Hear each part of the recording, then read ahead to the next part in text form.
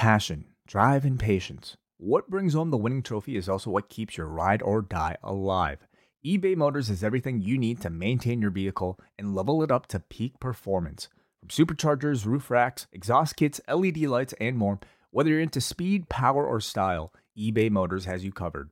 With over 122 million parts for your number one ride or die, you'll always find exactly what you're looking for. And with eBay Guaranteed Fit, your part is guaranteed to fit your ride every time or your money back. Because with eBay Motors, you're burning rubber, not cash. With all the parts you need at the prices you want, it's easy to turn your car into the MVP and bring home that win. Keep your ride or die alive at ebaymotors.com. Eligible items only. Exclusions apply. Rewind-A-Dynamite from the post-wrestling site. AEW, lighting up the fuse. Sit back and enjoy the bubbly as we hear from John and Waiting. Where we're going, we don't need roads. And if the buck stops here, this thing might blow. Everything you hear are opinions of the show. And if you don't like it, go to the forums and let them know. Well, hello, and welcome to Rewind-A-Dynamite on Wednesday night, September the 28th. John Pollock here, along with Wei Ting. Hello, Wei. Hey, John, what's going on? It is another evening for us to discuss what is going on everywhere. And actually, off the top, I would like to give all of our well wishes to any listeners that might be affected by Hurricane Ian, whether you're in Florida or any other surrounding parts affected by the hurricane. Obviously, that is massive news, and we are thinking of everyone that might be affected. And you know, reportedly, even some that were not going to be able to make it to Philadelphia tonight. And Tony Khan even noting that they were, allowing those to stay home if they were affected this week, but no names that we are aware of that necessarily were not traveling. And all the people affected on the East Coast as well, in Canada. Yes, absolutely. So want to make mention of that off the top, and we will be getting into tonight's Dynamite. We also have some news to discuss. Off the top, though, I just want to make note of a change that we have made to the Post-Wrestling Cafe. Do you want to inform people, Way, of this change that has been, I think, a long time coming and is going to make it a lot easier for those that maybe want to jump on board, and it also makes it easier for us to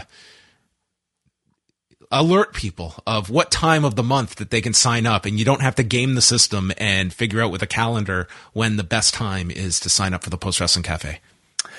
Yeah, absolutely. So, those of you guys like listening to us, you probably often hear us say, hey, now's the best time to sign up for the Post Wrestling Cafe. It's the start of the month. You get your best value. Well, I mean, we don't have to do that anymore, because whenever you sign up right now on Patreon, they have instituted a new billing model that allows the recurring date for when you're charged to be on the same day that you sign up. So, for instance, you can sign up at the end of the month, like right now on September the 28th.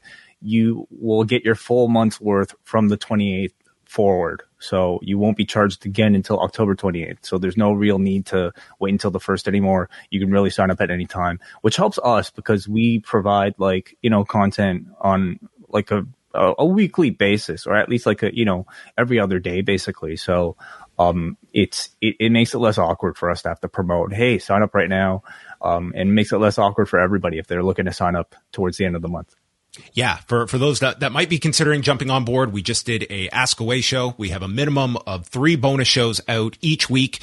So this week, over 90 minutes answering your questions. Thursday, we'll have MC later. And then Friday, Rewind to SmackDown. So you can get all of those shows with an immediate sign up. And we'll have plenty of other shows coming up in October, including Bound for Glory coverage, New Japan's Declaration of Power, and all the other regular staples of the Post Wrestling Cafe. So we will bang you over the head with that repeatedly. But I want to make note of that change so you don't have to be timing things out. If you want to jump on board, if you enjoy the extra content, great.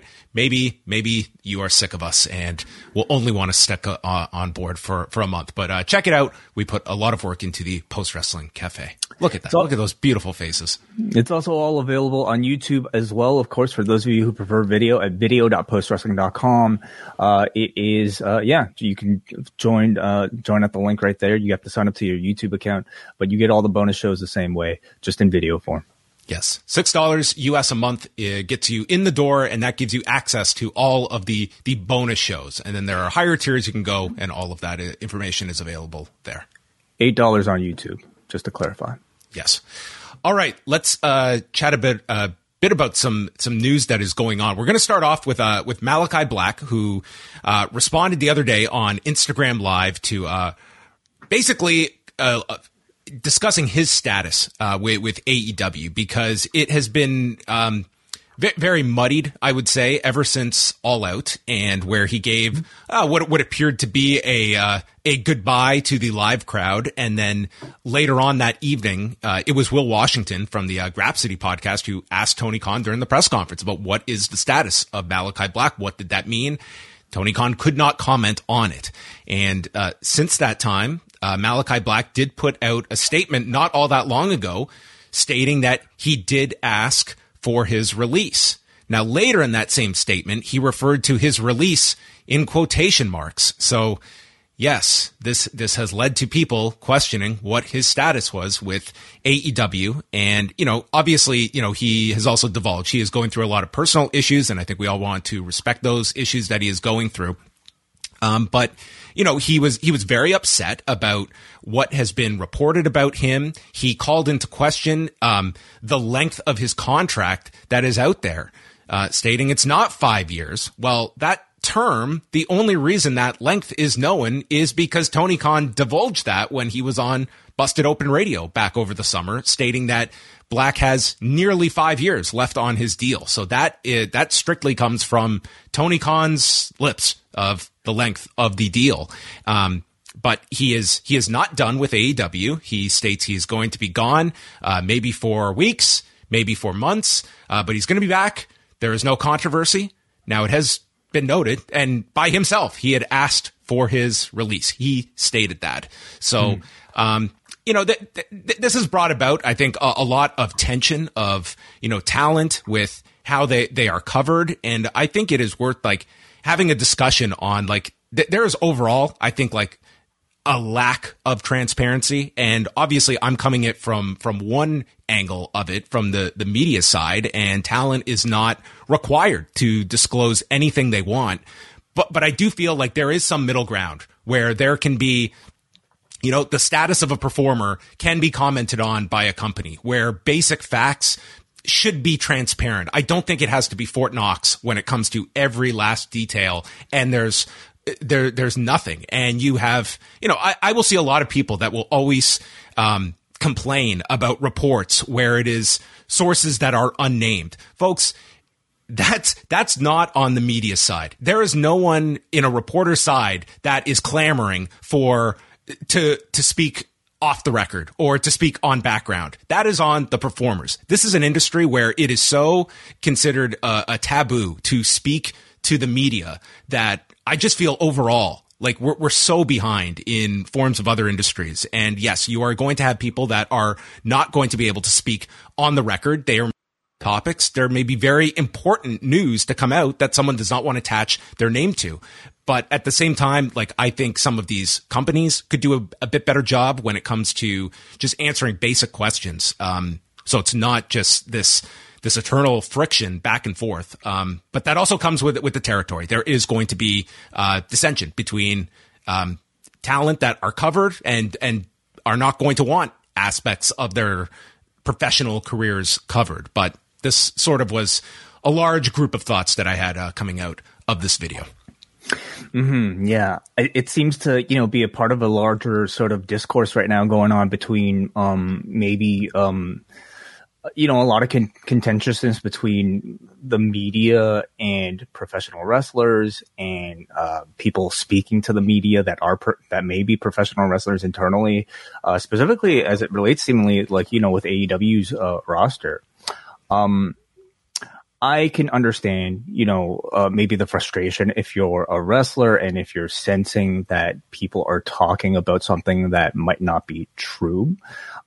However, in this particular instance, you laid out the facts, John. There's information out there that has been divulged by Tony Khan or by Malachi Black himself that we believed to be factual at the time. So I definitely respect like somebody not wanting, maybe, us to, like speculating about his mental health, for instance, like all that stuff. I understand, like that's probably not great to hear, if you're somebody. No, but again, Wade, like I think we have to be very careful when we just say like the media. Like, what does that entail? I think like there are reporters out there you respect. There's reporters maybe you don't respect out there. That's every fan consumer's prerogative. But when is his mental health being discussed by these reporters that you follow? Because I'm sure not hearing that. Is this from fans online and we're just conflating social media with media? I mean, that's, obviously it's not ideal. And like mental health is going to be off limits. Like I'm not going into that territory at all, but there are going to be aspects of your like contract status and such. Like you might not want that out there, but that stuff is going to get reported on. Yeah, it's fair game, and especially in an industry like professional wrestling, where like historically you have to kind of sift through so much of what's out there to find the truth. Speculating is part of, unfortunately, the game when you don't have clear upfront messaging from these sources themselves. But I could see the frustration, but like a lot of it, unfortunately, is just kind of part of like the nature of like this sort of business. All that said, like, part of his messages or in this stream was addressing people who were sending him death threats. Yeah. And that's completely bullshit. Unacceptable. Absolutely. Yeah. And that aspect is like, I understand having such a negative reaction and you sort of just lump in everyone together when it's that extent that you are receiving death threats, which is just, I mean, I don't even know how you could possibly, address that in any meaningful way when that's the response that you are getting from some people. And that's going to, some people can just scoff at like such an extreme reaction to that. That's, when you're going through something and that's something you wake up and get in your inbox or tweeted at you, that's alarming. And it calls more to, I think, the unhealthy, oftentimes tribalism that exists right now with, rival companies. And that's a rivalry that the promoters themselves are willing to buy into and have really fanned the flames up in order to get extra attention. So there's no excuse for that sort of online behavior. And anybody who is engaging in something like that, we should all as a community shut that down immediately. At the same time, I'm not really surprised to see like people that, are so quick to defend every single Thursday, these sort of ratings wars, getting to that point where they might be sending death threats to a wrestler for wanting to quit, for instance. It's ridiculous, but man, it's like, I think in every fandom, you have like, this unfortunate, really kind of dark side to it. But it's part of a larger discussion that I see out there right now. And like you said, John, I think it's sort of in human nature for like, if you're Malachi Black, to lump the media as one group, just as like it might be, for us to, sometimes lump listeners into one group if like we get negative, feedback sometimes from somebody when that might represent a small part.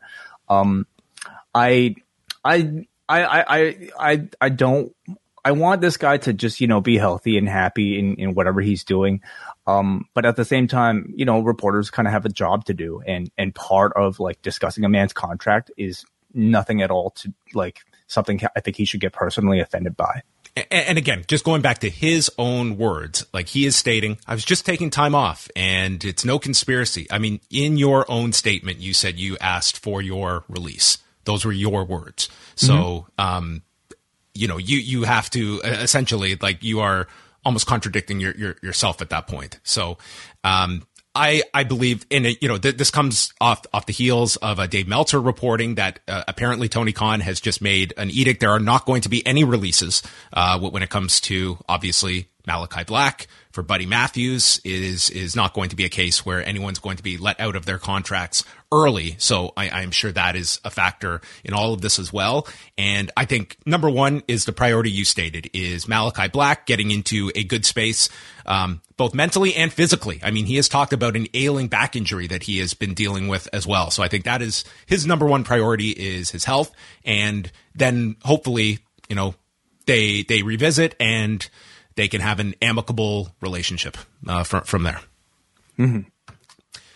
Next up, this is that wild story from a few weeks ago from the Hollywood Reporter about the potential, and I put that in capital letters, potential, merger down the road of Warner Brothers Discovery and NBC Universal. Well, this was reported a couple of weeks ago that the earliest they could even begin negotiations would not be until April of 2024, but enough, significant people have been discussing this as a potential outcome, which would be a gigantic merger of media giants.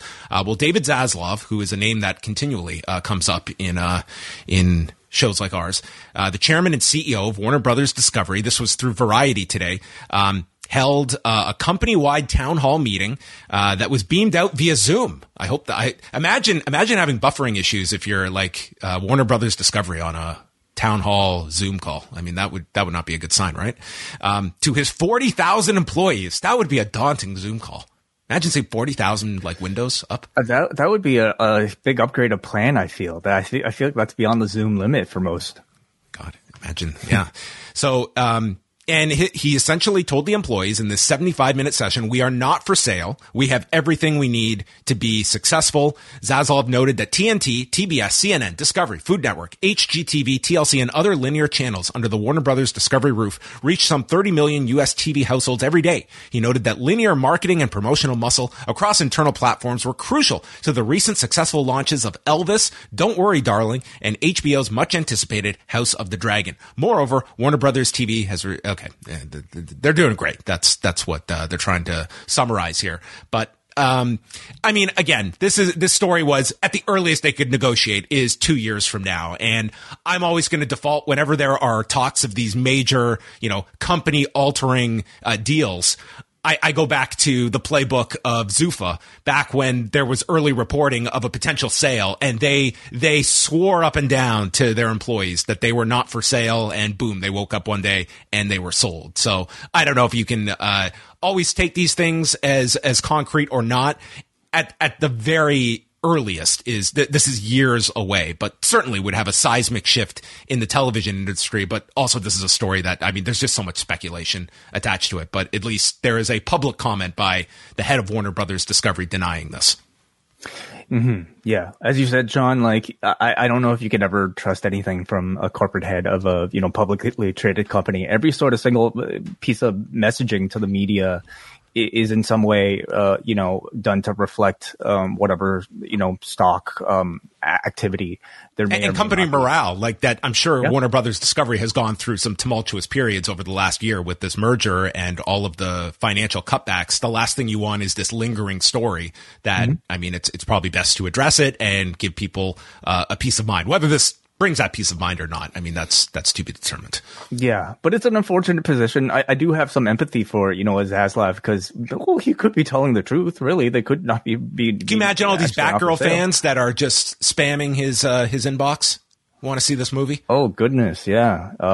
Apparently, there's like some leaked footage out there. But anyway, regardless, have you seen Elvis? I've not. No. Good. It's awesome. I watched it over the weekend. It's really good. Okay. I'm not even a big Elvis fan, but this movie, I found it captivating. It sounds fun. I will put that on the list. But, obviously from a wrestling perspective, we look towards whether or not, there's an AEW, WWE connection to it all. And like you said, John, maybe it's still a bit early to, even entertain that, even if he didn't put this statement out. Yeah. I think it's worth at least, addressing this because, I mean, this could be something. If something like this went through, it's an unbelievably massive story and goes well beyond pro wrestling. Shawn Michaels was doing some media for the Royal Rumble. I guess the pre-sale began today. The on sale is this week for the Alamo Dome in January. So he was interviewed by My San Antonio. And he talked a little bit about sort of the state of NXT and their recruitment process. He told the outlet, "We are still reaching out to other people with experience that have wrestled on the independent scene or been out in Japan or in other companies. That is something NXT will continue to do in the future. Nothing is off the table. We simply want to continue to find people that are just as passionate about the WWE product as we are." And he went on to describe his role with the company and relationship with Paul Levesque. He said that Hunter trusts me quite a bit, and I have sort of a great deal of freedom to do what I think is the best thing for NXT and our talent. I can't speak ill of Vince or any of the other people. They've all been good to me over the years. Goes on to say, I don't find myself having to ask him, referring to Hunter, a lot of questions, or if that is okay to do, or what do you think of this? He's given me a great deal of freedom, which I appreciate. The good thing is we're best friends and we're going to talk all the time, but 9 times out of 10, we're on the same page. And he clarified that he has been a vice president, for about a year to a year and a half, and it was just recently he was promoted to senior vice president, and his roles will be leading both NXT and whatever NXT Europe is going to be. So Shawn Michaels is in a pretty significant position at the developmental level now, pretty much overseeing your two NXT brands that exist, and I guess will be the point person for NXT Europe as well. So a little clarity there from Shawn Michaels, but also noting the fact that it sounds like their recruitment process, it will have more of kind of a broader vision than we've seen over the last year, where it's largely been contained to these camps that they've run and the NIL program. That independent talent is something that they are going to be seeking out. The sense I got from some of these words is that maybe, with the past version of NXT or the PC that we've seen is maybe still being somewhat retained, but slowly shifting more towards maybe the older model for Black and Gold, which almost seemed to exclusively hire independent wrestling talent. It just seems like we're getting maybe, trying to find a middle ground between the two philosophies. It also tells me exactly maybe how involved Shawn is with the whole system right now. NXT right now really does seem to be his baby. And, it's, obviously a synergy with Triple H, his best friend, as he says, working up top in the main roster, that it's probably an even better ideal for what they set out for with the idea of 2.0. And that is, a direct translation from NXT towards the main roster. Like the Shawn Vince relationship, as Shawn seems to describe it in this quote, seemed to be a bit more difficult than obviously now, with him and Hunter being a lot more aligned in terms of philosophy and vision. Yeah. I mean, when you see that, line in there that 9 times out of 10, we see things the same way.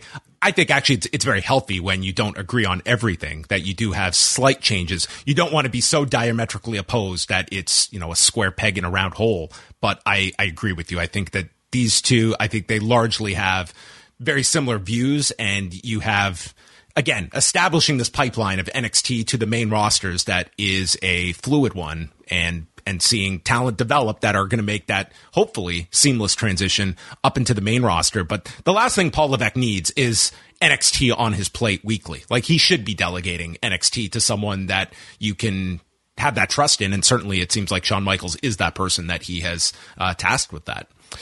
Raw ratings from Monday, they did 1,674,000 viewers and a 0.45 in the demo. So this week they finished 6th on cable, behind the New York Giants and Dallas Cowboys game. Did you catch up on the football game on Tuesday morning? Did you go back and watch? I think I might catch up on that after Elvis.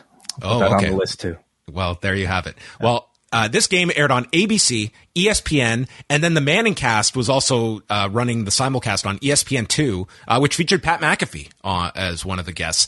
And across those platforms, 19.3 million viewers watching this football game. So a big game. But Raw was up slightly this week. They beat Grand Slam last week in all of the demos, but were very close in 18-34. 201,000 for Raw, 200,000 for Dynamite last Wednesday. So the audience dropped 11% throughout the show. 50 plus was the only sizable drop in hour 3, falling 17%.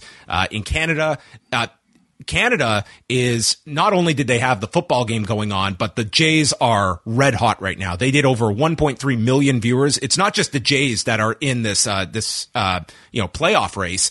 You had Aaron Judge of the Yankees playing the Jays. So I think he just hit home run number 61 tonight, Way. Is that supposed to be good?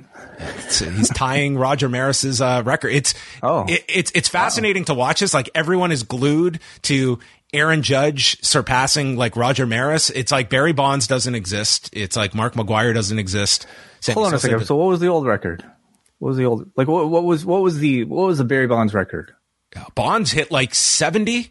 So they're negating that now? Like that's been wiped from the record It's still books? the record, but everyone's treating this like 61 as like this big number that he's running. Like, this would have been a big record 30 years ago, but it was like this record's been beaten. But is it because it's the clean record now? Is that what we're going by? I mean, it's the cleanest. Have we tested Roger Maris? Have we checked his blood samples? Maybe I don't know. I don't know what if there was any kind of blood doping in 1961 or any kind of chemical enhancement for one Roger Maris. But you should also watch 61. That's another great movie. I got a pretty. I'm giving you a list because I know of all the free time that you have. Anyway, Jays and Yankees did a monster number on Monday. So Raw was down 17% in viewers, but up 6% in the demo up here on Sportsnet 360. So that was the Raw number. NXT did 660,000 viewers, a 0.16 in the demo. So this was odd. It was like their lowest audience since mid-August, but their highest demo since early August. So just very different trends here for viewership and the demo. And again, for a taped show, this was one of their largest demos in like well over a month. So once again, these taped episodes, it absolutely does not matter. And sometimes these are the most random of fluctuations that they receive. So anyway, a recovery in 18 to 34 as well for NXT. And I have to say, it was not the most compelling NXT episode, unless you were at the edge of your seat for the pub brawl between Gallus and Briggs and Jensen, which I know Way you wanted to talk a lot about, but we have a lot to get to, so we're not going to have time to break down the pub brawl. Battle of the Belts 4. Are you excited for this? Next Friday night, it will be another 4-hour night of pro wrestling with 2 hours of SmackDown, Rampage, and then Battle of the Belts is going to air at 11 p.m. Eastern. They're doing 2 nights in Washington, D.C. next week. They'll do Dynamite on Wednesday, and then Friday they're doing the Rampage Battle of the Belts combo. So we can get ahead of ourselves because you will be covering these 4 hours, because I was planning that night I will be doing Bound for Glory and doing a cafe show afterwards covering Bound for Glory. So between us, we will be covering over 7 hours of professional wrestling that night. Well, who needs the weekend? Because we got Extreme Rules that weekend too, don't we? It's Extreme Rules the next night, yeah. Yeah. So, it'll be me and Kate doing a 4-hour duty for that particular week while John covers Impact Wrestling, which will probably be a 3.5 at least hour show. If you include the pre-show, yeah. Okay. So, yeah, lots of wrestling and never enough podcasting to go around as well. And the last note here is just an MMA note, and more so a business one, and that is the PFL is going to do their first ever pay-per-view on November 25th, the day after U.S. Thanksgiving, from the Hulu Theater in New York. So this is going to air on ESPN Plus pay-per-view. I've not found out yet how this is going to affect international broadcasts. Of course, PFL airs on TSN up here in Canada. I don't know if it will be a traditional pay-per-view up here. I just don't see this card doing any kind of business on pay-per-view. They have Kayla Harrison, which is their notable star, fighting Larissa Pacheco, who she has beaten twice already. And this is all the finals of their tournaments. So you've got like an 8-fight main card, which starts at 8:00 Eastern. So all of the finals, there's like 6 tournament finals. They're all 5-round fights. That if they go the distance, I mean, geez, you'll be there until the next year's Thanksgiving. So, I don't know. This is an experiment by the PFL. They've obviously, they spend a ton of money and they're looking to recoup, but I can't imagine this doing any kind of business, but we will see how much power ESPN has, like the muscle they put behind this promotionally, to promote it. But that's happening November 25th, with Brendan Loughnane against Bubba Jenkins. Shane Burgos is fighting Marlon Moraes. That's a non-tournament fight. That will be Burgos's PFL debut. Tonight. Postwrestling.com. Postwrestling.com. All your news. It's up there, up to date. Andrew Thompson, grinding it out on a daily basis. You can find all the news there. Shot in the Dark with John Cena. What better way to keep up with pro wrestling in 2022 than a 15-minute recap of everything with John Cena, Dan Masters passing away. We have a story on that, dying in a tragic car accident as well. So all of that news is up at postwrestling.com. This Post Wrestling podcast is brought to you by NerdWallet's Smart Money Podcast. Financial literacy can be daunting, but it's one of the most valuable things you can equip yourself with. On NerdWallet's Smart Money Podcast, their trusted financial journalists offer easily digestible, conversational discussions on topics like balancing your portfolio. If you think an ETF is one of Cena's 5 moves of doom, this show might be for you. Planning for your tax bills this April, so you don't have to worry about a visit from Erwin R. Shyster. And putting away more money for retirement, because unlike most wrestlers at the end of their careers, most of us should only plan on retiring once. Listen to NerdWallet's Smart Money Podcast on your favorite podcast app. Future you will thank you. Way, are you ready for Dynamite? I'm ready. Let's do it. Well, we are at the Liacouras Center in Philadelphia, Pennsylvania, with Excalibur, Tony Schiavone, and Taz. I think this many weeks in, it looks like it's a permanent move now with Jim Ross stationed on Rampage. I don't think we're getting the mixing and matching anymore. Yeah, it was kind of strange because it felt like that was. I don't know if that was like the certain couple week thing was a trial. Obviously, we can continue to speculate about whether Jim Ross's public criticism of the company had anything to do with it. I don't expect we'll ever get a real answer about it. But I'm also not seeing many audiences complain about the change. Taz has clearly been the more effective, color commentator. The Jericho Appreciation Society starts off with their championship celebration, and the whole group is out in these purple suits, including emo Daniel Garcia in the back, who just is like being brought by dad to like the family reunion in costume. And there in the ring is the returning Luigi Primo as there are pizzas set up for the celebration, and he's just spinning the dough throughout this segment. Parker insults Philadelphia. Menard called the pizza guy, and Luigi Primo says he made the best pizza from New York City. And then Menard says, "No pizza for you." And the crowd chants, "We want pizza." Anna Jay did her screaming promo and called Jericho the greatest ROH champion of all time. And Jericho says he's the most honorable man in AEW, the most viewed ROH champion ever, because no one knows about Ring of Honor. Which brought me back to when Christopher Daniels held the ROH television title, and Ring of Honor they were in between television deals of some sort. So he called himself the television champion because he was still working with Impact at the time. He's like, I'm the only guy now that's on television. And thus he was, anyway, television champion. Yeah, I'm sure this is the tie-in you were seeking here. From 2011. Sure. He then says that this is the era of the Ring of Jericho and explains why Bandito is getting this match tonight. He never got a rematch after losing the title, and put him over as one of the best wrestlers in the world. But sports entertainers always beat wrestlers, and refers to sports entertainer Daniel Garcia. And Jericho got him a gift. The crowd is chanting, "You're a wrestler." And he got Daniel Garcia a purple bucket hat, and Daniel Garcia just looks deflated at this goddamn hat that he has been handed. So he takes the hat off, throws it down, and then Garcia decks Luigi Primo, who died on the spot. He never regained consciousness throughout this segment. He says this isn't him, he's had enough, and I've got something to tell you. And Jericho cuts him off, telling him to think first, because with us, you could be bigger than ever. But if you go against us, I'll take you out. Are you a sports entertainer or are you a pro wrestler? And out comes Big Brother, Bryan Danielson, and he respects Garcia and says, you can do whatever you want. You can stay with the Jericho Appreciation Society. You can come join us. You can train with us. You can train with them. And Jericho tells him to shut up. He's sick of Danielson trying to poach his talent. There's going to be no poaching in AEW, okay? No poaching. And Jericho says that Garcia does what he says. So Garcia cuts him off. I don't belong to you, and I'm not going to do anything you tell me. And he asks, what would be entertaining? Me spinning pizza dough with Luigi? Teaming up with Justin Roberts? Or maybe it would be entertaining if I teamed with Danielson against you and Sammy Guevara. and the crowd gets really excited about this.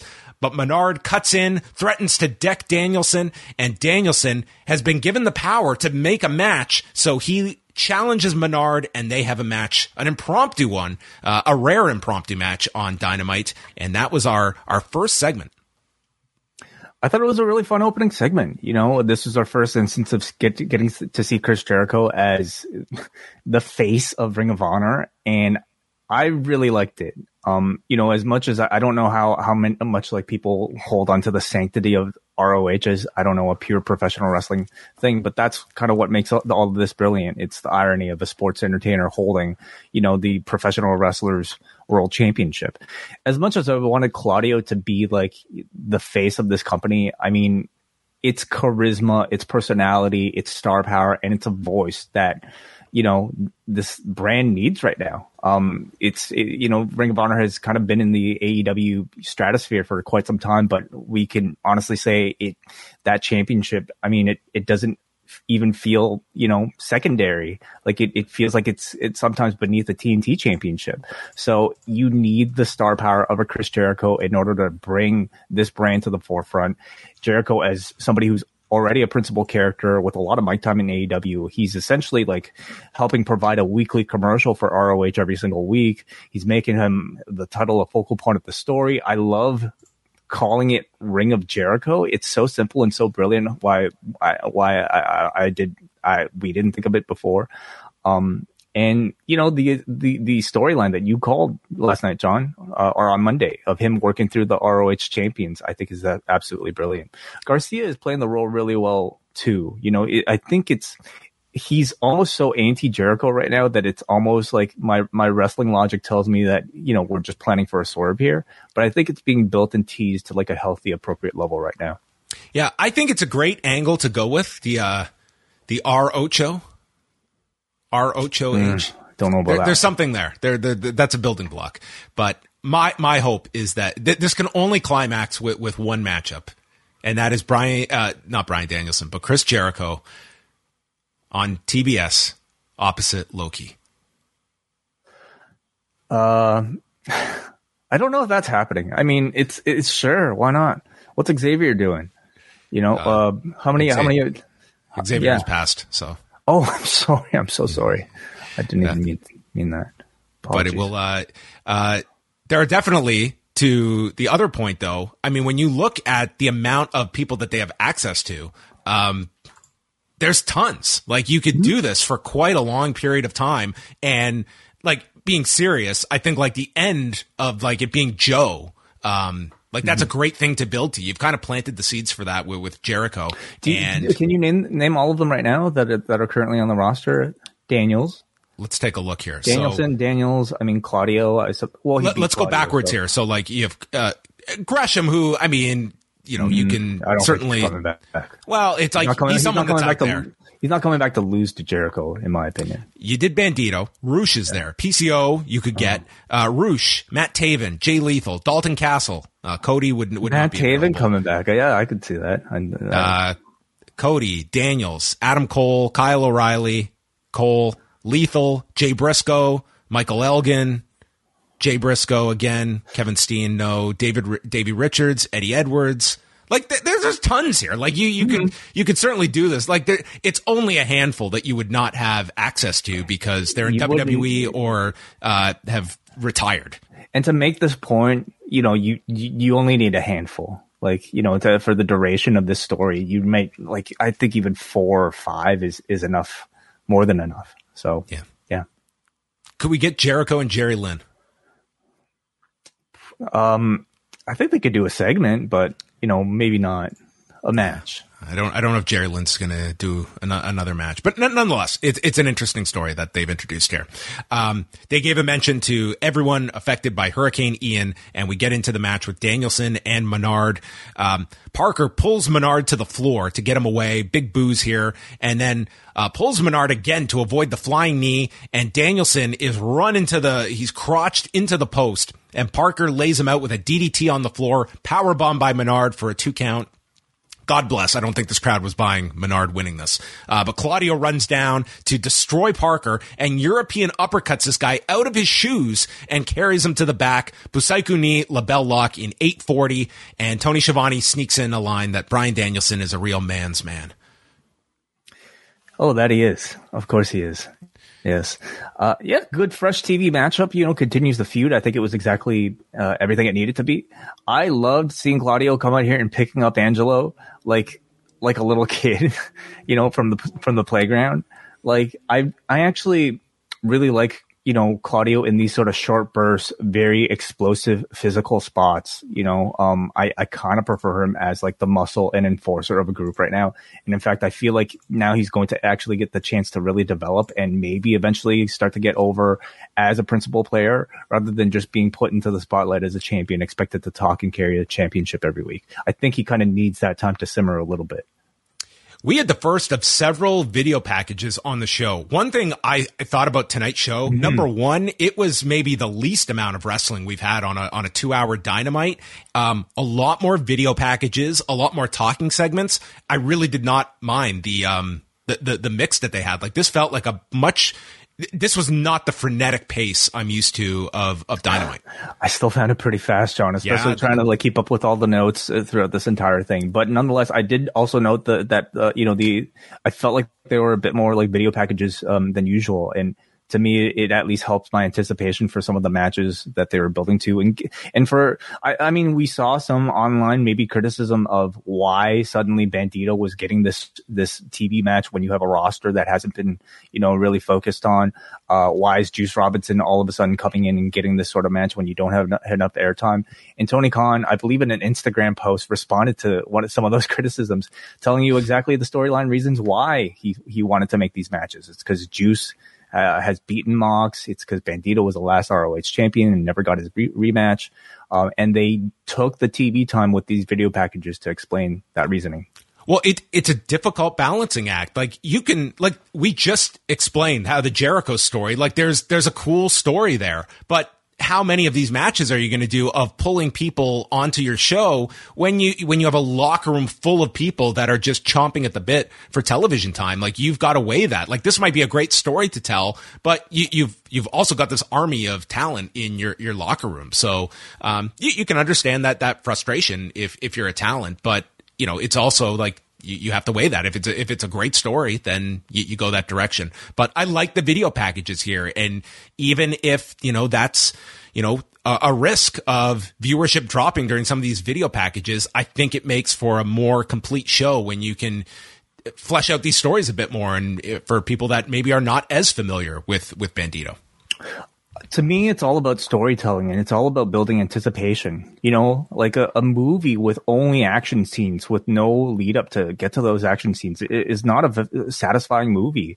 If I don't know the reason why two people are fighting for it, it's great action, sure, but like I'm going to forget about it, and I'm certainly not going to have as much anticipation for it. Then we had a recap of MJF and Yuta from last week, and Yuta storms out to the ring here in his hometown, and he cuts I thought a great promo here. He's got a problem with MJF, who had the audacity to put his hands on the great Tony Schiavone, who has done more for AEW than MJF ever has. And you hide behind this microphone because once the bell rings, you can't hang with me. So let's skip the part where you make fun of our sports team, you make fun of my personality, and get to the part where we fight. This guy was great here. He was really good. Yeah, I thought so too. Last week, I think we all had like a pretty interesting reaction to the Yuta MJF segment, where I think the entire audience recognized that this was really Wheeler Yuta like being thrown into the deep end, in front of MJF, in front of his hometown. And it was, it was definitely a mismatch on the microphone, but I feel like at least between you and I, the consensus was that Yuta didn't drown. Okay. He survived. And rather than back away from putting him in that situation again, Tony is seeming like he's doubling down. It seems like this program, yes, it's a way to carry, MJF towards the Jon Moxley match, but it's also being done for Wheeler Yuta for his development. And he put him into the Shark Tank again with MJF. This time, I think, with the cushioning of Yuta being a part of his hometown, but already like 2 weeks in, I think I saw like drastic improvement on Wheeler Yuta on his part from his performance. MJF walks out in a Mets jersey and calls Philadelphia the place you live if you can't afford to live in New York, and calls Schiavone a fat old prick and a low-down coward. He acknowledges Yuta is not a coward. They grew up in the sport together on the indies, and says that Yuta is one of the best in the world. But you made a mistake going on the mic with Daddy last week, and Daddy had to put you in your place, and said that you have as much charisma as present-day Joe Frazier, who he notes is dead. And then insults the Phillies, which Yuta like calls him. He's like, I knew you would do this. It was as if he hadn't heard the preamble here. So MJF says, I don't give a, and wacky edits that we had, like these weird audio adjustments for when someone would swear. They put like, a slice of canned crowd noise over top. Yeah, it was, I think you could just get away with censoring it, but nonetheless, I miss bleeps. What happened to a good old fashioned bleep? I think the bleep is more effective than actually saying the word. But he's a multi-millionaire at the age of 26, and Yuta threatens him to leave him in a pool of his own blood on Broad Street, stating that bad things happen in Philadelphia. And the crowd cheered at this line. Like, yes, we do terrible things in this city.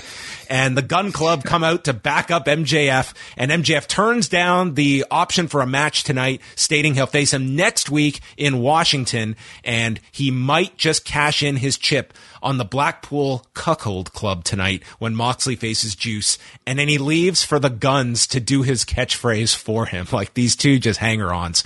But we did establish here, this is like your Money in the Bank briefcase now. We know how the chip works. Right. Yes, you're right. Yeah. He can cash it in on the spot. Okay. There we go. Yeah. It was a good segment. Agreed. Yeah. Yeah. I think it's exactly the type of development and pressure that a Wheeler Yuta needs right now. And he's clearly like the type of performer that can step up to the challenge. And yeah, he's still going to be way outclassed. Like last week might have been a 10-8 MJF round. This week might have been a 10-9. But I mean, a 10-9 against MJF is already like, I think good enough to, beat a lot of the people on, let's say, I don't know, AEW Dark or something, or people maybe at a comparable level. Like, I thought MJF also treated him really well, just simply by, putting him over. Like, that was the thing. Like last week was such a killer, was like part of his material was like running down his personality that, yeah, in comparison, like you're siding with the heel here, that it's you're calling something out that the audience can see for themselves. And this one, it was less about that. And he put him over as like a great wrestler. And he cowered when Yuta tried to step forward and had to hide behind the Gun Club. And simply the visual of seeing that, I think is in itself, regardless of how Yuta's, microphone performance was, it already elevates Yuta. Lethal, Dutt, and Satnam Singh. This was a video package to build up Lethal and Darby next week, and then we saw a shot of Darby complete with the staples in his head from last week. So, man, there were some people walking wounded out of that no DQ match last week. And Lethal is going to go on his own for this match. So he's leaving Dutt and Singh in the back next week in Washington. Title Eliminator was next between Jon Moxley and Juice Robinson, and they bring up that Juice Robinson is one of two men that have beat Jon Moxley twice since he has come to AEW. The other being Kenny Omega, who was never mentioned. And Juice runs him into the guardrail during his entrance, and they cut to MJF watching in the private box with the chip, although they kept the cutaways to a reasonable amount in this match, unlike last week, where it was pretty much just constant. Big lariat out of the corner by Moxley, and Juice escapes the Death Rider on several attempts. During the picture-in-picture, of course, Moxley bleeds. So Juice is headbutting the wound, misses a cannonball, goes through a chair on the floor, and then they run at each other. Moxley lands the cutter, goes to the ankle lock, and then in the corner, Juice thumbs him in the eye. And Taz, I love this guy. This is great. He's taking his eye out. Moxley lands a kick to the midsection. Again, the Death Rider is stopped and then kicks out of the pulp friction. Moxley then spins off the shoulders, lands on his feet, regal knee, and goes to a straight arm bar. And we get the instant tap from Juice in 10 minutes and 29 seconds. Entertaining, very physical TV match. Something about it like made me feel like it wasn't as strong as their other matches. And I'm trying to struggle to think like whether if it's the physicality itself or maybe it's more so the lack of heat for this one, like, or at least my lack of interest in it, because I don't know, for some reason, like Moxley versus Juice in AEW, maybe at the time, maybe as part of a G1, or maybe like on a significant show, feels like it's a bit more built up to, rather than just a kind of, you know, sort of a bit of a throwaway TV match that, you know, Moxley is going to win anyway. I feel like they used a lot of the same tricks that you would expect out of their, you know, other matches, like brawling on the outside, some big spots. You even saw blood here. But to me, like, at this point, watching like so much of this style of match in AEW, the blood didn't really feel that important. You know, even like the big move he did, like that senton off the apron through the chair, which would otherwise be, I think, a pretty memorable spot, I kind of forgot about by the end of this show, certainly.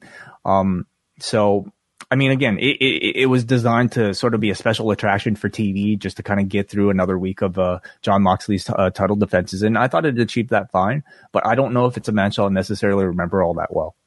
Yeah, I would say this was not at the level of their two matches that they had in 2019. Far from it. You know, I thought Juice worked like well enough. Like it was a good television match, but I don't think this got to the level of great. It was a fine match. I think, you know, you had your audience that, you know, you could tell, like this was an audience, like you could tell from the Bandito response. Like this was a crowd that knew who these people were. Mm-hmm. They got into some of Juice's stuff, but I will say I think this was the right call to put Jericho Bandito on last, because these would have been your two options. Yeah, especially after seeing that match. Absolutely. Yeah. You know, Juice, I think as well. I mean, beyond the fact that I think New Japan itself has cooled off, I mean, Juice Robinson has really cooled off, you know, maybe since that time, initially when he was having, in 2019 in that program with Mox.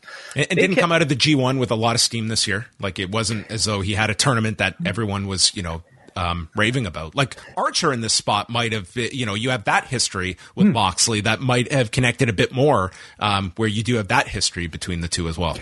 On commentary, they kept pushing the fact that Juice Robinson is now a free agent. So is that leading to anything, you think? Like, first of all, is that true? Like, is he not tied down with New Japan? That's what he has said. Yeah. Oh, Juice. That's what Juice has said. Yeah. Okay. Interesting.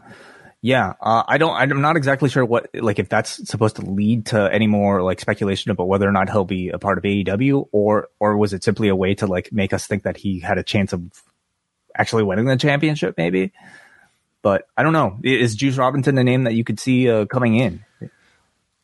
I don't know. To me that it's a harder one, but I've also seen other names come in that you would think that would not be priority. Like he's a good talent, but this is a company just loaded with good talents. So I don't know if he would cross the threshold for me of somebody that would be a necessary person to bring in, unless you have a real big idea for them. And this did not build to anything for him to come back at the end either. There was no angle shot. Yeah, I wouldn't say Juice is like I think, you know, immediate main eventer, for instance, but I certainly think there's more than enough talent that you could use to mold to fit into, you know, your framework. He's a great promo and would, in theory, get more promo time here. Totally. Yeah. And obviously, you know, his spouse is already, you know, a champion, and maybe there's some sort of on-screen pairing you can use to help elevate, you know, Tony Storm as well.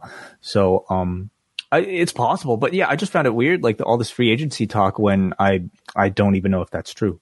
What if he found a tag partner? Okay, hit me. What is it? An honorary Juice. Jeez. Hangman Page comes out for a face-to-face with Jon Moxley. The crowd is chanting cowboy shit, and he dumps his wallet out, which means it's time to fight in Philadelphia. I hope he got his wallet back. But MJF interjects and says that the two of them are not fighting to win the title. They're fighting to lose the title to him, and he might cash in when they meet.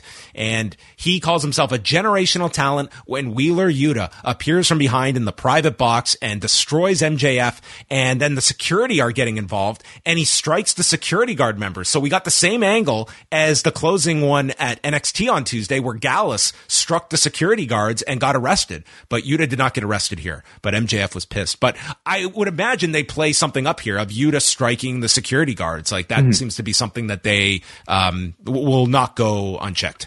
Well, the thing is, I mean, MJF attacked Tony Schiavone. We didn't get any sort of punishment for MJF.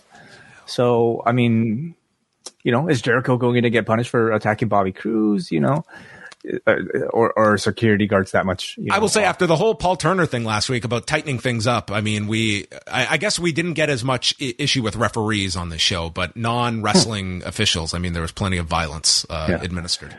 Just wanted to point out, Nathan Dewey in the chat room also suggesting we would have also accepted orange juice. Yeah, I think that one's been done though. It's but yes, sure. Yes. Then a great video for Jericho and Bandito, including the use of the All-In footage. With the I didn't even notice. Yeah, wow, they used the footage from All In. They own that now. Right, cool. The main event that they had to absolutely race through to get. And then we had highlights of Serena Deeb beating Toni Storm 2 weeks ago, and then Saraya's debut last week. And Saraya comes out and says she has chills in the ring. She is damaged, but she is not broken, and she is here to create change in the women's division. She is the revolution. And notes to the crowd that this has been a while. She's nervous, and she seemed it. She says that AEW is officially her house and dismisses the time cues and calls out the women's division. And I was expecting like this procession, and out came Toni Storm, Athena, Willow Nightingale, Madison Rayne, and Sky Blue. So we had 5 baby faces come out, and Saraya promises change, and then we think she's going to go like one by one here, and she calls out Toni Storm, who says she's finally being utilized to her full potential and is AEW's best champion that they have ever seen. And even Toni Storm seemed like, okay, let's cool it here. Okay, there's been some great champions. First of all, like she's an interim champion, and unless intentional, it's a major slight to every single prior champion that's existed, including, your Hikaru Shidas and your Rihos and your Nyla Roses and your Thunder Roses, who is still technically the real champion right now. It was like some weird, like, playing off of Saraya that we saw from Toni Storm here. It was almost like she was like questioning like Saraya's motives here, but maybe that was like me reading too much into it. So then the heels come out. We've got Britt Baker, who confirms she has a broken nose and it was taped up. Rebel, Jamie Hayter, and Penelope Ford. And Baker calls Saraya the new shiny toy, and we've seen them all come and go, and she's just a catchphrase before she did her own catchphrase. But she's the face of the division, and I put my neck on the line for AEW, but unlike Saraya, mine is strong enough to handle it. And says, half the people don't even know how to pronounce your name. And Saraya comes back saying, wait a minute, you're Britt Baker. Your name rhymes with shit. But unfortunately, this is not the shit era anymore of AEW. So this line probably just was left for the imagination of the televised audience at home. And Baker, the crowd starts chanting for Jamie Hayter, and Baker says she will be a champion and tells Toni Storm if she has one misstep, then she's going to lose that title.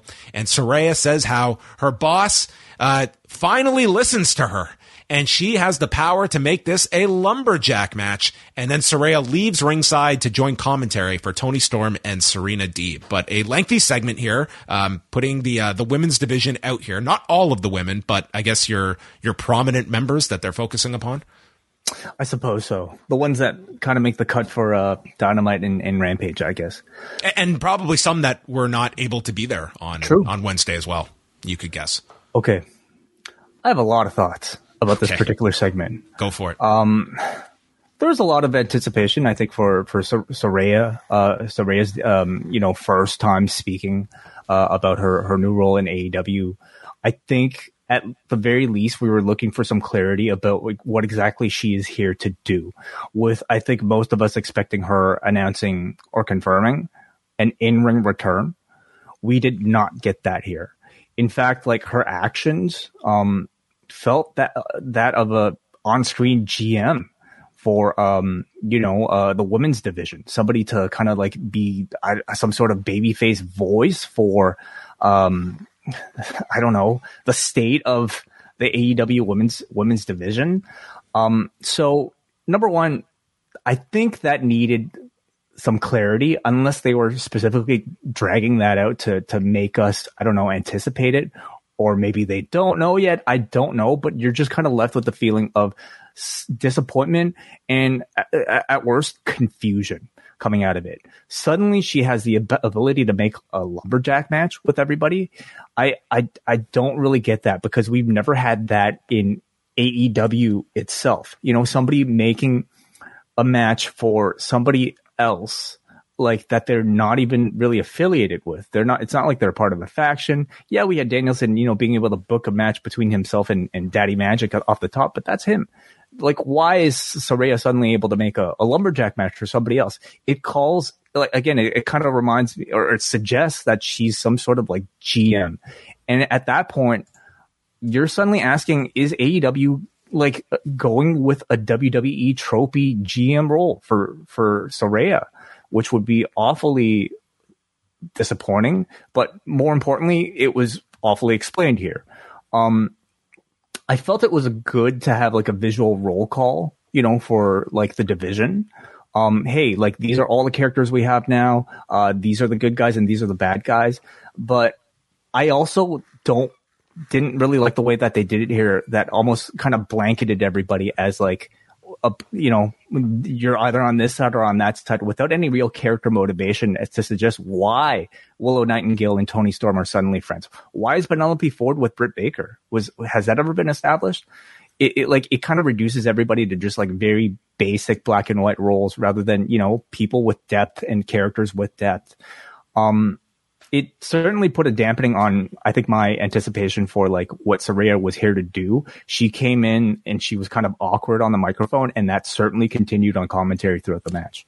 Yeah, I would say, I wouldn't say that like the promo was like, she sounded fine to me during the promo, but you could tell like it was like she said as much. Like I think she was really thrown by like the reaction from people, and has not done like a promo in a ring for a long, long time. Commentary, she was just, to me, just didn't know how to weave in with three other people, and she was almost, I mean, Taz would make a point and she would just echo his point like verbatim. Yeah. So you know, to that, and maybe we'll talk about that a bit later after we talk about the match, but like about like just even her maybe being sort of like thrown off by the crowd's I don't know, reception to her. I guess I can understand it, but I feel like it's more pronounced in an AEW style of television where we know that they're more so given kind of like, you know, loose points and bullet points rather than in the WWE, where I thought Paige did a fantastic job as a GM.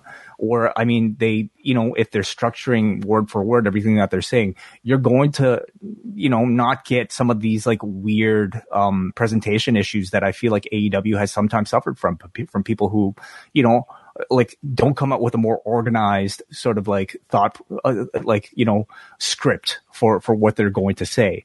There's a lot of like communication issues, I felt like, just with this promo itself.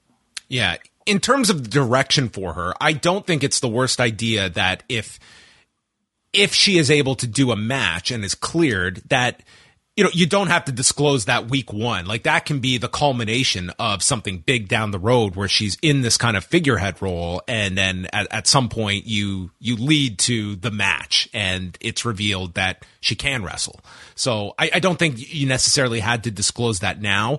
But I can also understand like the pushback. Then why not play to that? You know, why not introduce that as a story element? You're right. I think we should have had a clear, like, if they are putting her in this authority role, then, and obviously I think they very much want to shy away from the term general manager, but you can only mask it so many ways. If that's what they're doing, that's what they're doing. And you're right. They could have made that a bit more clear. Like, is this, you know, like, is this her role? You could have had Baker taunt her. Hey, like you know, I know you're coming here, you're trash talking all of us, but we also know that you're not cleared. You're only here to, you know, such and such. So you can't put your hands on me, blah, blah, blah, blah. And then you use that to build to whatever revealed down the road.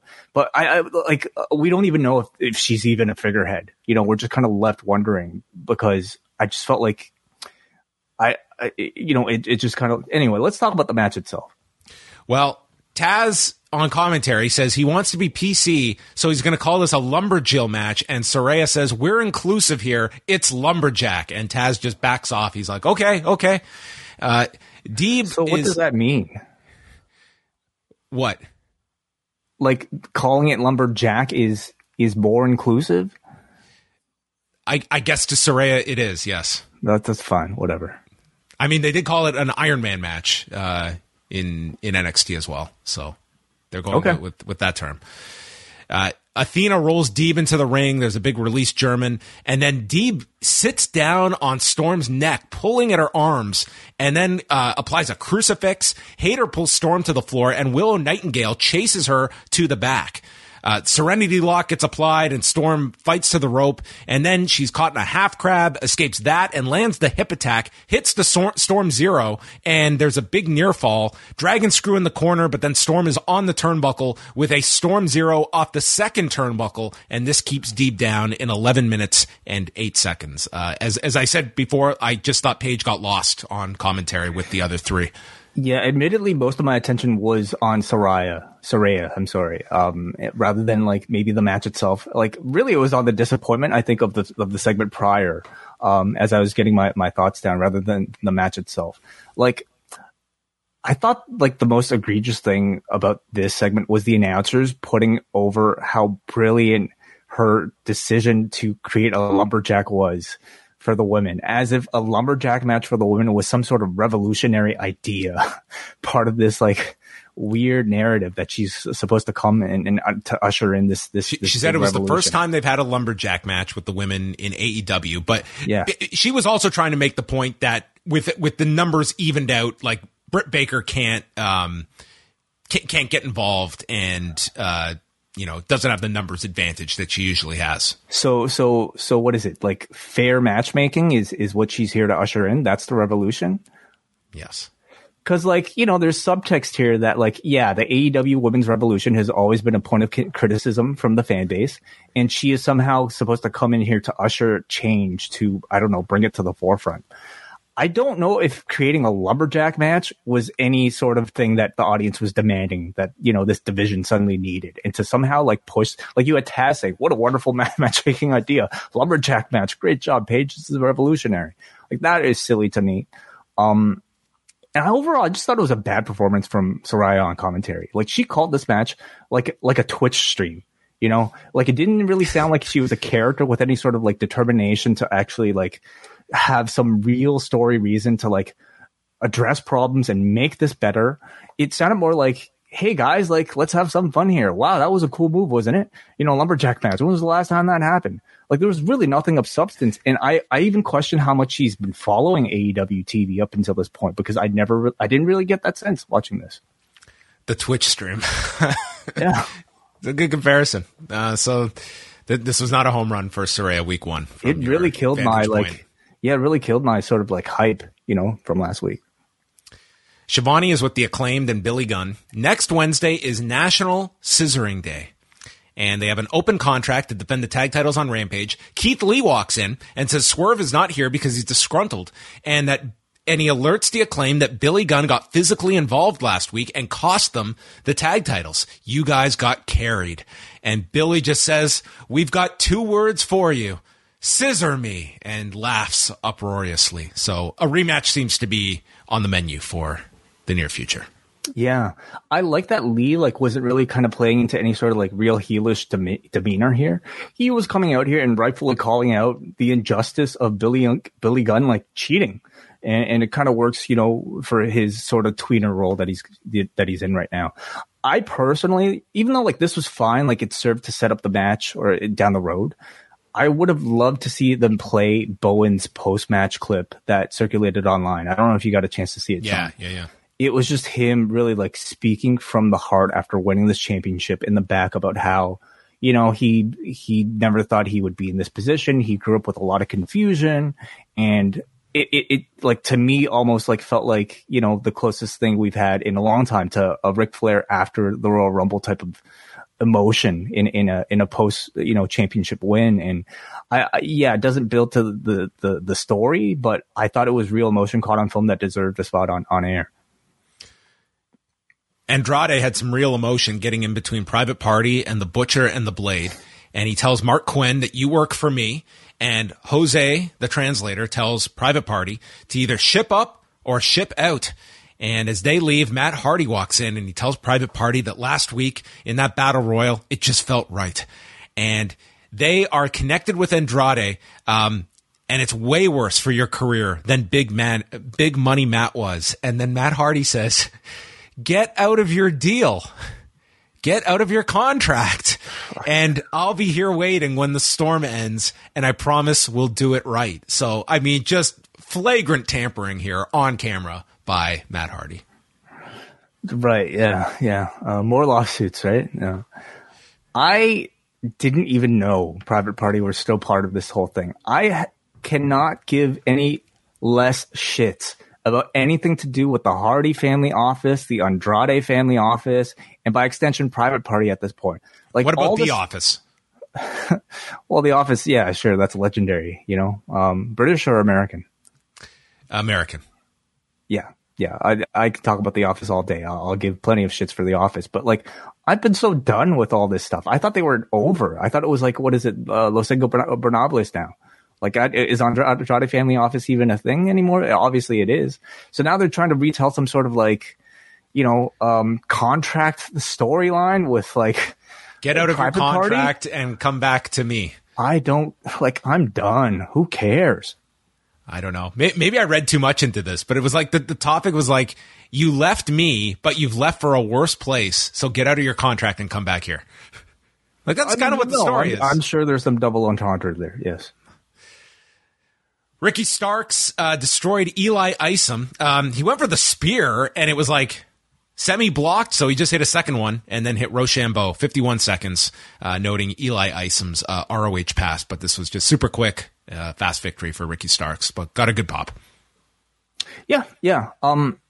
This is one of those instances where I kind of feel like the win over against Hobbs, that it was supposed to be such a big culminating like end of program type of match last week in the lights out thing. It felt like it was kind of glossed over or not even really mentioned on this show. Like, it might have been a place where like a recap of the match plus a promo from Starks might have served better than just this squash.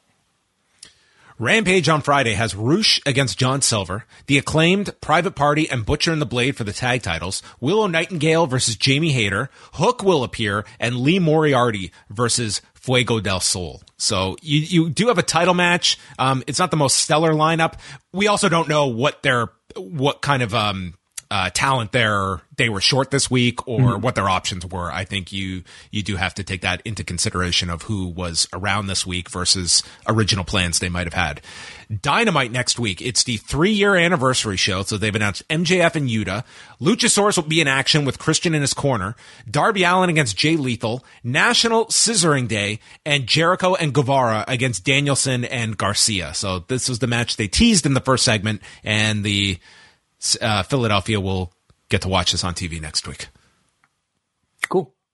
Jungle Boy reflected on his attack by Christian and Luchasaurus last week, and that takes us to Chris Jericho against Bandito for the ROH Championship with Ian Riccaboni and Bobby Cruz, who would be front and center at the end of this. Jericho makes fun of the handshake at the beginning, ending with the middle finger, and then Bandito. What a performance this guy had.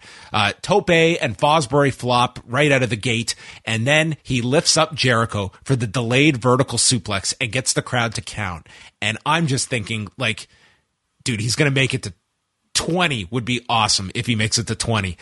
Dude, he just keeps him hoisted up there, and he's keeping him up there. And just when the audience thinks he's going to have to let him down, he keeps going. And then this crowd just gets on their feet. And this audience, if they were not familiar enough with Bandito, this won them over. And they love this guy. And this seemed like a crowd that they totally were up to speed on who this guy was. And it really did add so much to the match, because I thought Bandito just had an unbelievable performance, but it was aided by a crowd that got into all of his big stuff.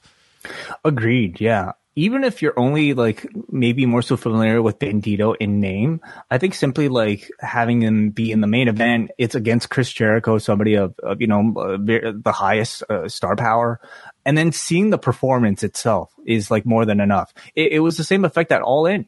Like, here's a guy that in Bandito that like I wondered how many people prior to All In had even really heard of, but the confidence that they had in getting him to take that spot in the main event, I think, once you see him in action, it's well deserved. Bandito follows with a frog splash, gets a big Eddie chant, then comes off the turnbuckle into a code breaker. They fight onto the edge, and Bandito lands a Rana, sending Jericho to the floor. We come back. There's blood on the mask of Bandito. Jericho hits the lion salt. Then Bandito goes for the X knee, and it's countered into the walls of Jericho. Bandito escapes, and they go onto the turnbuckle. And you can see Bandito lifting him up. And I just thought there was absolutely no way that they were going to try this. He hits the fall away moonsault on Chris Jericho and landed it pretty goddamn flawlessly. I could not believe that he did this with Chris Jericho. Well, I mean, it's really a move more so on Bandito, isn't it? And we know the man has freakish strength when it comes to the spot. To rotate over with this individual, he then lands the X knee, and then the real sign here, he signaled for the 21 plex, and this place went nuts. They knew what he was signaling for. Hits it, huge near fall. Like, this crowd believed on several of these near falls that Bandito was going to win this match. And then Jericho flips the mask so it blinds Bandito. He gets the lion tamer, and Bandito is forced to tap as he's blinded. Awesome, awesome match. And to me, like, you want to talk about just I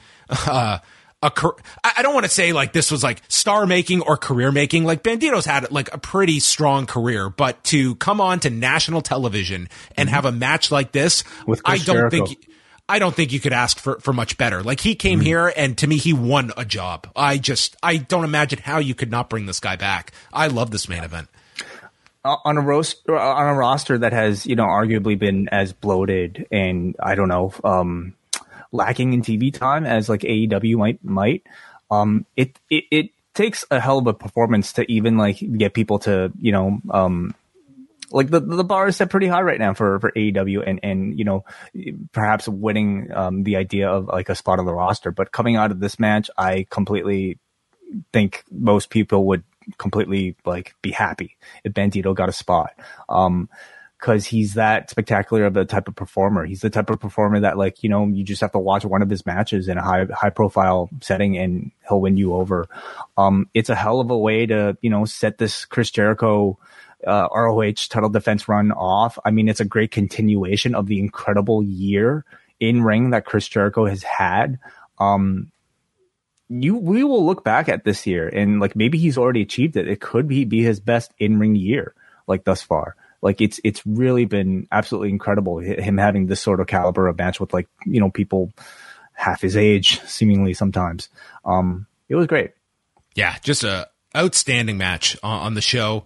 And then Jericho says the Ring of Jericho era has begun. He is changing what ROH is and will destroy its legend and beat every great champion that's ever held the Ring of Jericho title. And it's going to continue on October the 12th when he takes on Bryan Danielson in Toronto. And with that, attacks Bobby Cruise and hits him with the Judas effect to end the show.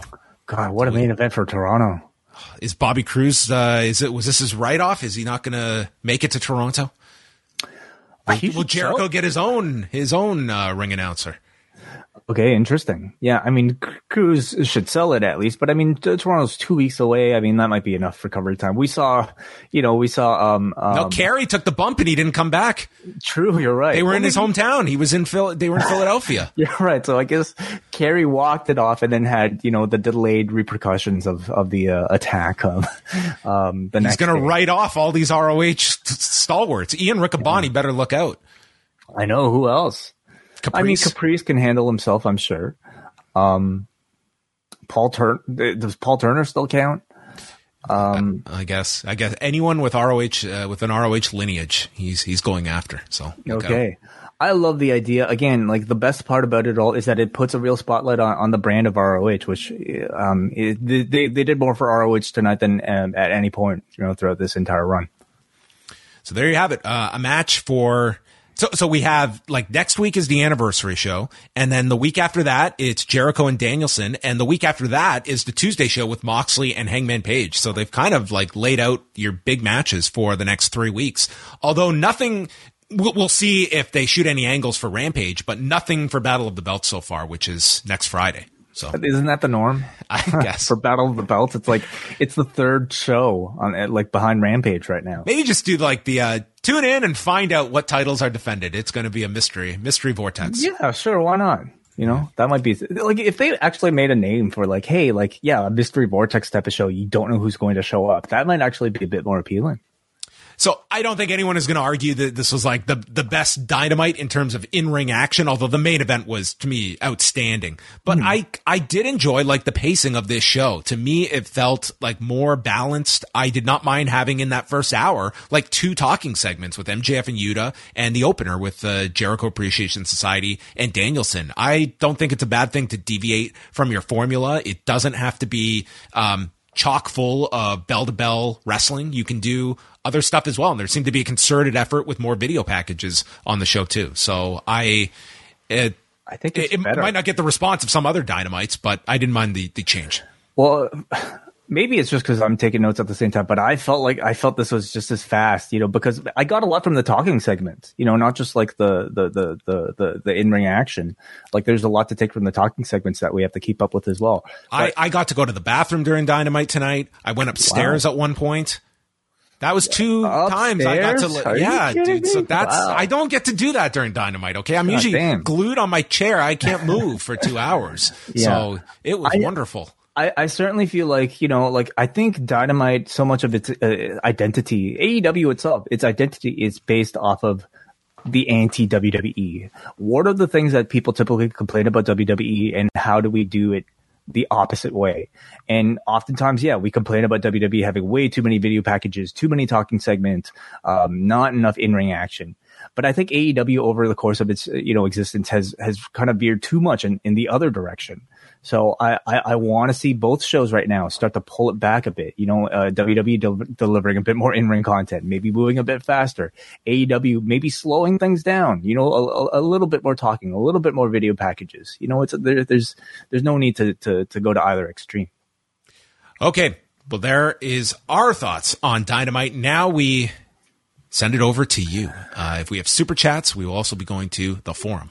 Yeah, of course, you can always leave a super chat here and the YouTube. I also want to actually make mention, because I never did before, but all of our YouTube members, if you guys have anything to say, well, I can at least see that you are a YouTube member. So if you want to comment anything right now, during our feedback sections, I will always highlight them, if you have any thoughts about tonight's show. But first we go to Kishan Amurali, our executive producer for this week's Rewind-A-Way. He says, Britt talking about the title and no reaction from Jamie tells me the program is on the back burner, which sucks. Glad they included the Jungle Boy promo from The Road 2. Great main event and nice debut for Bandito.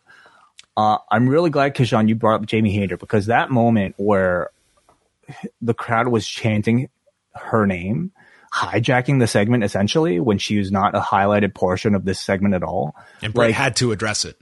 Tony Khan should be thanking this crowd because they are giving Jamie Hayter run a second chance. I can't believe how much they're squandering that goodwill right now. Like, this is a babyface that is just dying to burst out of this division. And yet, like, today she was back to being a silent sidekick with really no real role except to run away from Willow Nightingale. And it's fun. You're feuding her with Willow Nightingale. That I suppose that's okay. But Baker's also hurt now. So how much did that pause things of where you're going there? Okay, but that to me is still no excuse to put Jamie Hayter back in sort of like, a silent role. I understand they might be building onto some sort of like 5-on-5 or 4-on-4 type of situation. You kind of need Hayter. I still think it's a waste in terms of timing because you have right now the crowd that's ready for her to peak, and you're pulling her back so much that I worry that, you won't have it again. It's a risk. You want to get the timing right. I mean, I'm sure their idea is to draw this out, and it's going to build and build. But you always risk like missing it if like the audience just feels like they've been swerved too many times and they kind of lose that interest. You don't want to miss like the peak to execute that turn. Thank you, Kashan, for the $20 super chat and your continued membership of the Post Wrestling Patreon. We got a Rob Bahari, frequent contributor here on the YouTube side of things. He sends $5. Rob says, imagine not signing Bandito after tonight. All right. In the form of a question, can you imagine them not signing Bandito after tonight? No, it'd be insane. It would be like WWF watching When Worlds Collide, and at the end of it saying, you know what? Let's go after Louis Spicolli. Okay, it's an interesting question though, because yes, not anybody, but like a lot of wrestlers on the indie scene right now can have a big match, on a one night featured high profile thing. But 6 months from now, like, where would you realistically see a Bandito if he signs full time to AEW? It's impossible to say. I mean, yeah, you always run that risk. I think in this company that someone could get like lost in the shuffle. But I mean, look at a guy like Takeshita who came in and he just caught fire, and they realized that and they kind of got on top of him. And he had to go back to Japan, but I think that he got as over as you could ask for. And I think like Bandito, I see as even very much on that same level of someone new, fresh, that a crowd just totally bought into tonight, and is now coming off a super hot segment, a hot match. I think he's a tremendous talent, but I thought that before tonight. I didn't need this match to convince me of that. Because AEW is such an in-ring based product, like, yeah, no doubt he'll always be over. I just feel like there should be a higher ceiling for a guy than just, guaranteed hot match, but, we won't hear from him otherwise. Like, people like a Ray Phoenix and Nepenta, yes, they're somewhat in like roles, but like, I feel like we never have stories with them. I feel like they're not much more than just like these guys that are out there to like have great matches. And I don't know. I just hope like if a Bandito comes in, like they actually have a story and a character for him, Thank you, Rob, as always, for your thoughts. And lastly, we got a Davidian Alter who sends $2 just to support. So thank you very much for your support. All you guys in the Post Wrestling YouTube right now. We're going to start off on the forum with David from Israel. For me, this was one of the worst Dynamites in a long time. The crowd was dead from pretty much the opening segment until the main event, and we had a worse segment of the year contender in the Saraya promo. Bringing her in what seems to be a commissioner role is a baffling choice to me if she's not cleared to wrestle, and this segment absolutely died out there. AEW's women's division desperately needs new direction. Please, no more AHFO, HFO, or any combination of this stable on television. Don't make me watch another tiring descent segment between them. And congrats, Way, on the new baby. Well, thank you very much. Yeah, I think just the whole notion of like AEW needing a revolution, that itself I feel like is kind of flawed, because as much as I think we might like criticize it, it's had a lot of bright spots, and to say that it's like been like it was kind of put in as if it was like this was her version of like changing the divas portion to like the women's revolution. It was certainly not that, and It's not, but there is a lot of dissent towards the women's division as a whole. But I understand what you're saying. Like, is she going to put the women in the main event? Is that what that's what she really she should have done, instead of make a lumberjack match? A revolutionary idea. Hey, it's never been done before, Way. Not in AEW. All right. We got a Senor Cress who says, hello guys. First time, long time. I love the show for the most part, but the pacing was off. Felt like a taped show. Crowd was insane as always. I love seeing stars from other companies / free agency. You guys are great. Keep it up. So there you go. Maybe video packages, to some people makes it feel like. Listen, there is going to be like watching a show like that. Like, this wasn't one of the great Dynamites. I'm not going to argue that at all. I mean, you take out the main event, like match quality wise, this was on the lower side. I think you would argue, as well.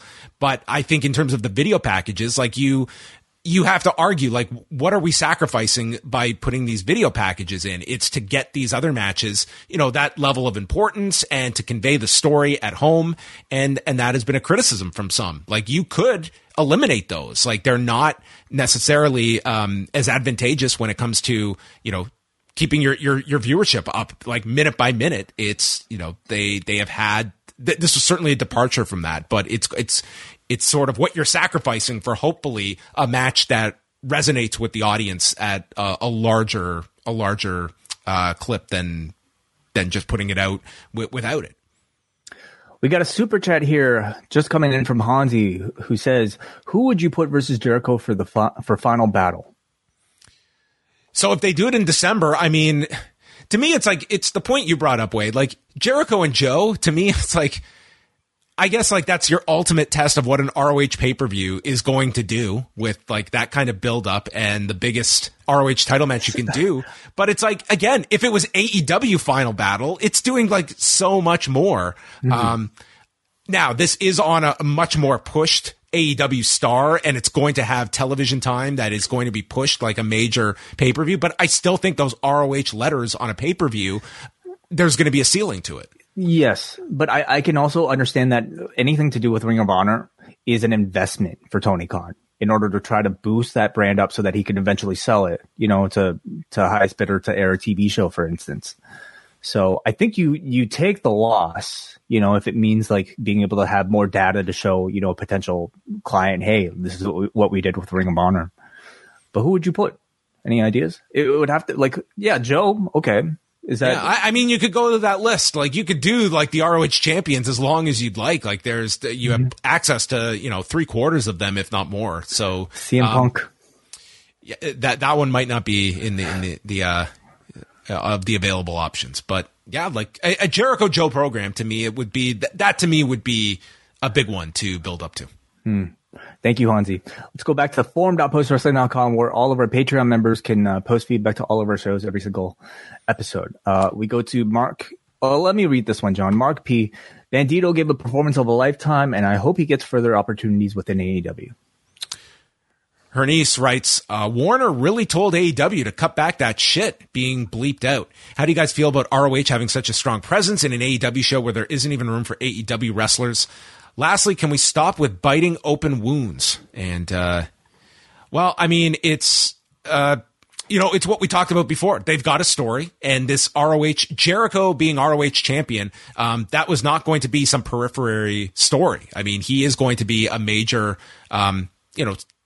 character on AEW television. And I mean, it was set up in the promo. Like, they're going to continue with this, and it is pushing ROH, and that's going to mean bringing back probably former champions. That's probably going to be, happening many times over.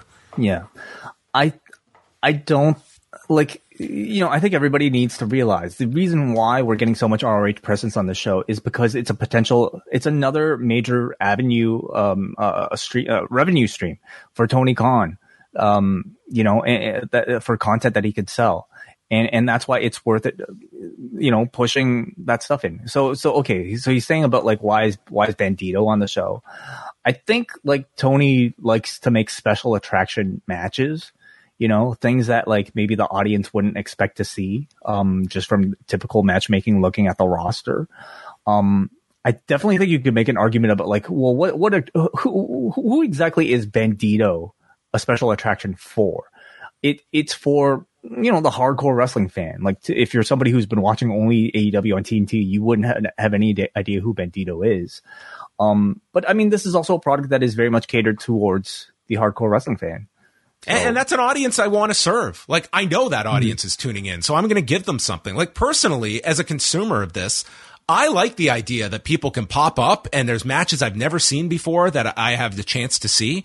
It's like, there comes a point that you kind of have to look at, like, Tony Khan is designing this show that is going to hopefully be the most entertaining show that has the largest audience possible. And you're trying to combine that, and then you're trying to keep so many different parties happy.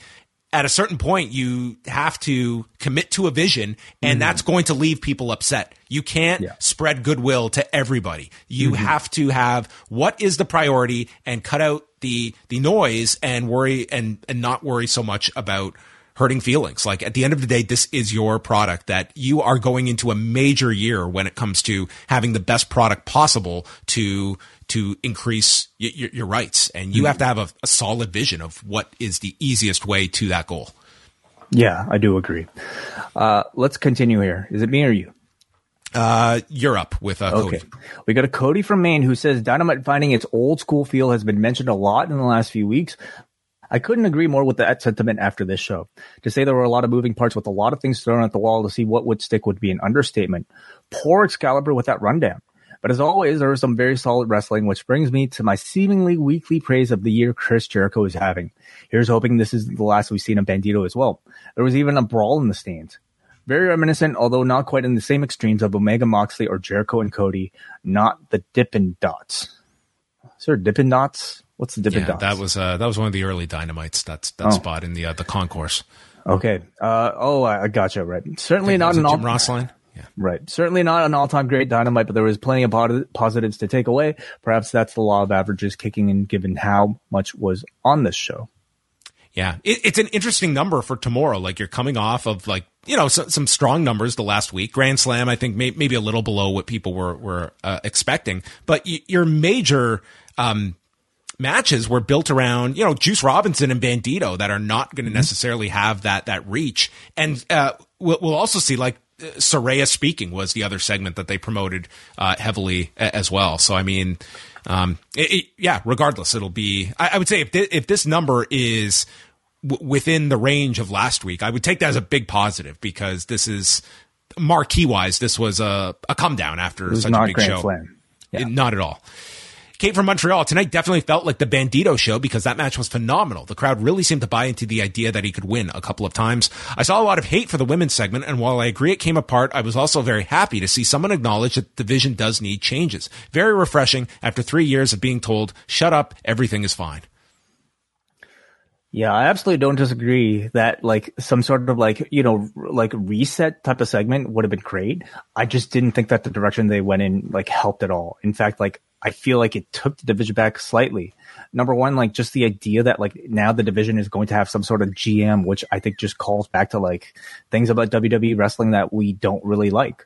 A lumberjack match I just didn't think was the great scene setter you wanted to usher in a, you know, supposed new era, because I now suddenly feel like everybody besides Toni Storm and who did she even, like, Serena Deeb, like, everybody else just kind of felt like, you know, a generic person around the ring.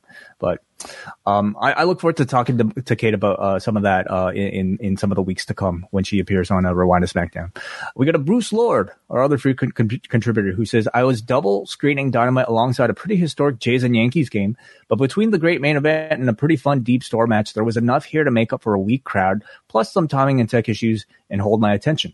Between the Garcia segment, the Yuta MJF feud, and Jericho's plans to desecrate the legacy of ROH, a huge portion of the show is focused on the pro wrestlers versus sports entertainers dynamic.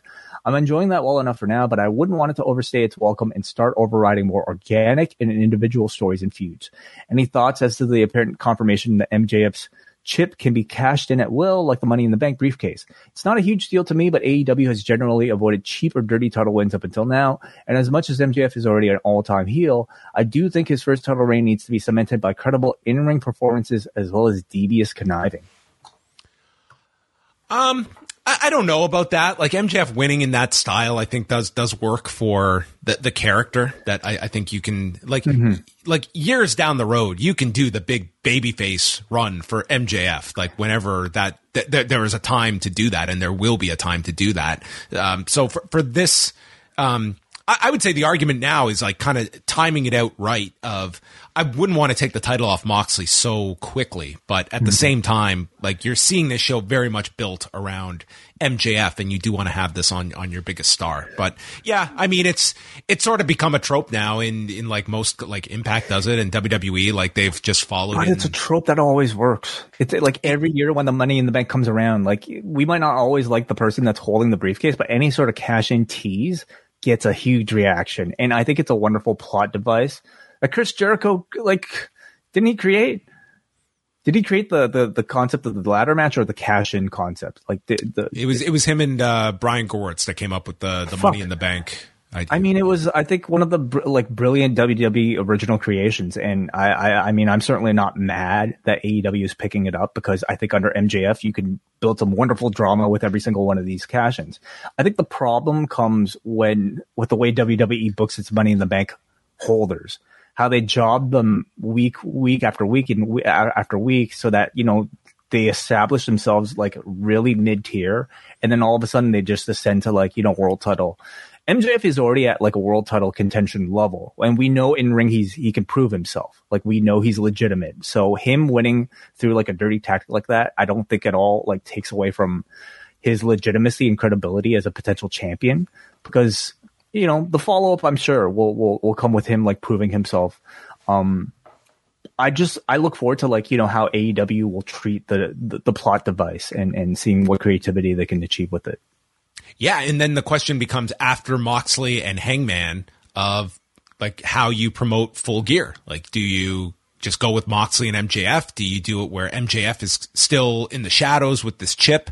Like you can't that is what you would assume would headline Full Gear, but we will see if they have other options. Last one here is from Chris in Ottawa. This episode of Dynamite was just kind of there. No big surprises. Some feuds continued, but it didn't feel like must-watch TV like most Dynamites. Do either of you know who declares days like National Scissoring Day? It makes me wonder why there isn't a National Post-Wrestling Day or National W.H. Park Day. I think that's most days. That would have been yesterday for the man's birthday. Big 5-0 for the man. So happy birthday, W.H. Neither of those make any less sense. A classic Nate Milton 6 out of 10. Jays lost tonight as Aaron Judge hit home run number 61, but the Rays lost too, so Toronto maintains their lead in the top wildcard spot. The Mariners look to gain ground on both. They're ahead 3-1 versus Texas in the 7th. Bottom of the 7th in Seattle, 2 outs. Dylan Moore at the plate with the Mariners. 1 ball, 1 strike. Here's the pitch, ... I love the running commentary that we're getting from Chris in Ottawa. Follow the feedback thread if you want. Okay. He updated it, John. Damn, he hit it to the warning track. Okay. So I guess that's the 3rd out. Thank you, Chris, for the top ongoing... of the 8th we go. Do you want to stick around for the rest of the game? We could just watch the feedback thread and have Chris continue to update us. Sure. Yeah, that will, boy, will we see a 3rd hour drop if that happened here. 3 outs, we're going to the 8th, he says. All right. All right. Well, thank you, everybody. You can now turn on to the Seattle game if you are so inclined. But we are done. So we're going to say goodbye to everyone. Thanks to everyone for joining us live, sending in your super chats, your feedback, cafe members, non-cafe members, people that steal our show, people that don't listen to our show. We thank those people as well. You'll find us eventually. That is correct. Again, subscription billing now on the Patreon, so you could sign up at any time. Don't wait for the first of the month if you want to listen to this week's Ask Away. John and I went 90 minutes asking a lot of your questions. Some very great, some incredibly weird, like what is the softest thing you own, John? You can find out. $6 a month, US. We welcome it all. Access to that show and 116 editions of Rewind-A-Way. You can sign up and have those at your fingertip immediately. You can just go right into it. And boy, isn't it handy to have a post at forum.postwrestling.com going through all of the Rewind-A-Way episodes in chronological order. How handy does it get? Yeah, some people might not even be aware, but free to sign up at forum.postwrestling.com. You can go to the Rewind-A-Way archive where John Pollock has painstakingly compiled every single one of our shows for Rewind-A-Way in chronological order. So you can go through the task of listening to all 100. How many, John? How many are we up at? 16? 116. Goodness, wow. Also, shout out the archivist, always updating the stats here, including show ratings, which we... Sometimes we remember, sometimes we forget, and it drives them nuts. Yeah, I don't think we... okay, well, anyway, maybe we stopped at some point. We'll update the archivist, but the archivist is always putting in great work at forum.postwrestling.com. What do you give this show that we just did? This podcast or Dynamite? The podcast. Fuck. 30 out of 10. 30. Oh my goodness. Okay. Yeah. So we're breaking your calculator. This was a good one. I thought the news, we had a good discussion. The Malachi Black stuff was an interesting discussion about coverage. And then, getting a handle on these graphics, like I'm doing 2 things at once. So apologies if I'm kind of distracted at the times, but I'm getting used to it. It's okay. I'm used to you listening with one ear to my ramblings. So I appreciate that as always. And all of you, Thursday night, MCU Later with Rich Fan and the birthday man himself, W.H. Park. It's always W.H. Park Day here at Post Wrestling. Man, they're going to be talking about, have you heard about this, John? The return of Hugh Jackman? Oh, I did hear about this. I watched the video of the reveal that Hugh Jackman is Deadpool 3 he's going to be in. Yeah. Cool. A Disney produced Deadpool 3. It's incredible. Yeah. I thought it was a cool reveal, the way they did it with the video. So that's great news that they will be discussing on Thursday night. Friday, Way and I are live 11 Eastern for Rewind to SmackDown, going over 1 hour of Rampage and 2 hours of SmackDown. Saturday, we'll have the long and winding Royal Road with Mr. Park himself, joined by Gareth Hodgson from Grapple to chat the Malenkos, Joe and Dean, taking on Davey Boy Smith and Tom Billington in All Japan, January of 1989. And then the week rounds out with WrestleNomics Radio on Sunday. PostWrestling.com is your home. And that concludes Rewind to Dynamite. Good night.